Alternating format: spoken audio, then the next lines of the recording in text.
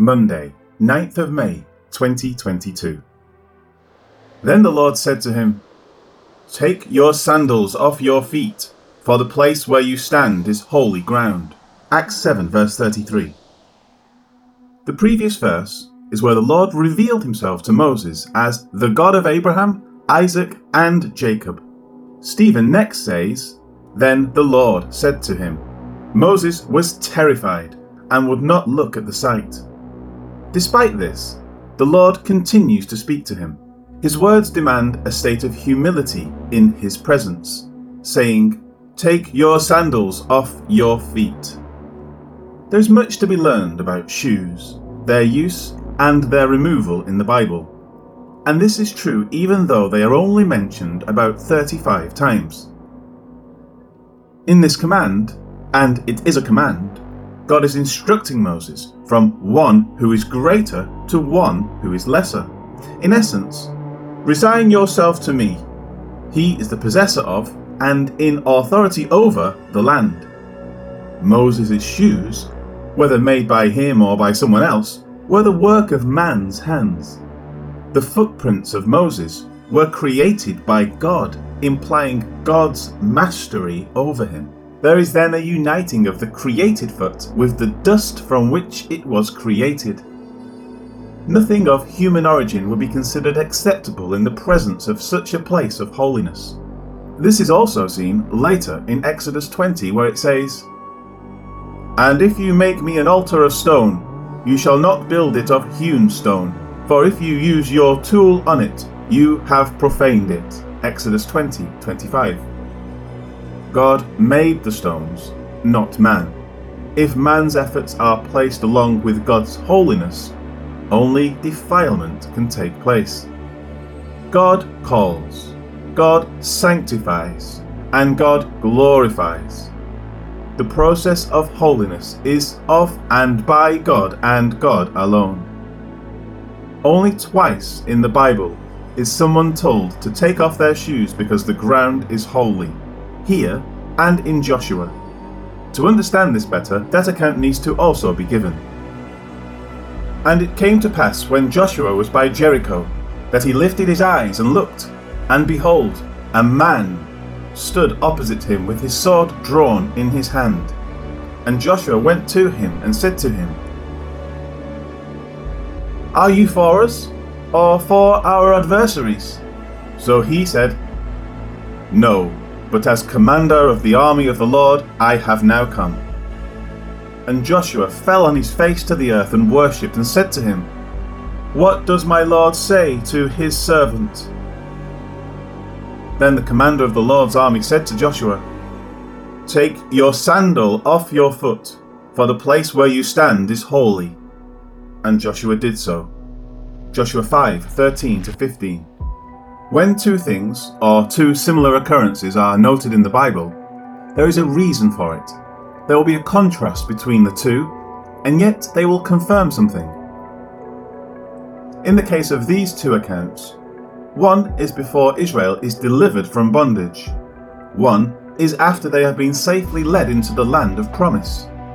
He is the covenant-keeping Lord. One is outside of Canaan. One is in Canaan. The Lord is God over the whole earth, over both Jew and Gentile. In one, there is the Lord unseen and the voice of God from over there. In the other, there is the Lord visible, tangible, and in human form. The Lord is the incarnate Word of God. He is Jesus. In one, He is the Lord who will give the law, the angel or messenger of it. In the other, He is the Lord who defends the law which is given, the commander of the Lord's army. He is the Lord of the law, its herald and upholder. For these and certainly other reasons, we are given two accounts to compare and ponder. Stephen finishes the verse saying, "For the place where you stand is holy ground." In the Old Testament, the word for holy is Kodesh. This was the first time it was used in the Bible. Over 2,500 years of human history had been recorded. and yet it was the first mention of anything connected to God's holiness since the creation. A parallel word to Kodesh is Kadash, which means to sanctify. That was used just once in the Bible to this point, in the creation account in Genesis 2:3, where it said, God blessed the seventh day and sanctified it. From this point in Exodus, the two terms will cumulatively be used about 640 times in the Old Testament. The holiness of God was being introduced at the burning bush because Moses will become the human giver of God's law for his chosen people. Moses was being taught a lesson right from the start of God's holiness. It is a lesson he would carry with him all the days of his life. He would even see on many occasions what it means to step over the bounds of propriety concerning that state of holiness in his Creator and Lord. This will be seen in others, both within the covenant community and without, and it will be seen in himself as well, when he failed to take it to heart during a brief moment of anger. For now, Moses stands on ground that has been rendered holy by the presence of God. As a final note, Stephen has cited the words of this verse and the previous one in opposite order. Then he said, Do not draw near this place. Take your sandals off your feet, for the place where you stand is holy ground. Moreover, he said, I am the God of your father, the God of Abraham, the God of Isaac, and the God of Jacob. And Moses hid his face, for he was afraid to look upon God. Exodus 3:5 and 6. This lends credence to the notion that it is truly the way Stephen presented it. Anyone simply copying the Exodus narrative would have done so in the order it was given there. Life application. As noted above, Moses died outside of the Promised Land. The reason for this punishment is found in Numbers 20.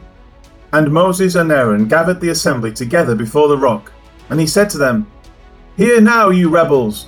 Must we bring water for you out of this rock? Then Moses lifted his hand and struck the rock twice with his rod, and water came out abundantly, and the congregation and their animals drank. Then the Lord spoke to Moses and Aaron, Because you did not believe me, to hallow me in the eyes of the children of Israel, therefore you shall not bring this assembly into the land which I have given them. This was the water of Meribah, because the children of Israel contended with the Lord, and he was hallowed among them. Numbers 20, verses 10 to 13. Moses was to speak to the rock, not strike it. This was to reveal the pattern of justification before God based on faith. Moses did not provide the word of faith, and he ruined the typology of Christ. But this was used by the Lord to show us another truth. The law cannot bring anyone into a right standing before God. One must come to him in faith, and by faith alone. Works of the law are excluded. If one attempts to merit God's favour by works, he is excluded. The credit for entry into the promise is solely through the merits of Christ. Be careful to remember this lesson. Stay away from those who would tell you that you must do something to be pleasing to God. Have faith in Jesus and in Him alone in order to be reconciled to Him. Glorious God, thank you that you have done all that is necessary to reconcile us to yourself. Thank you for the giving of Jesus our Lord, for all that means to us. We are reunited to you through a simple act of faith in what He has done. Help us to never diminish the glory of His work through our selfish attempts to do better through our own works. To your glory alone, Amen.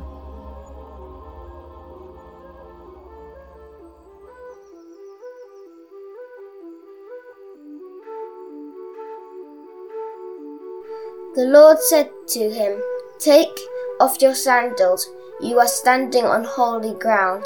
Acts 7:33.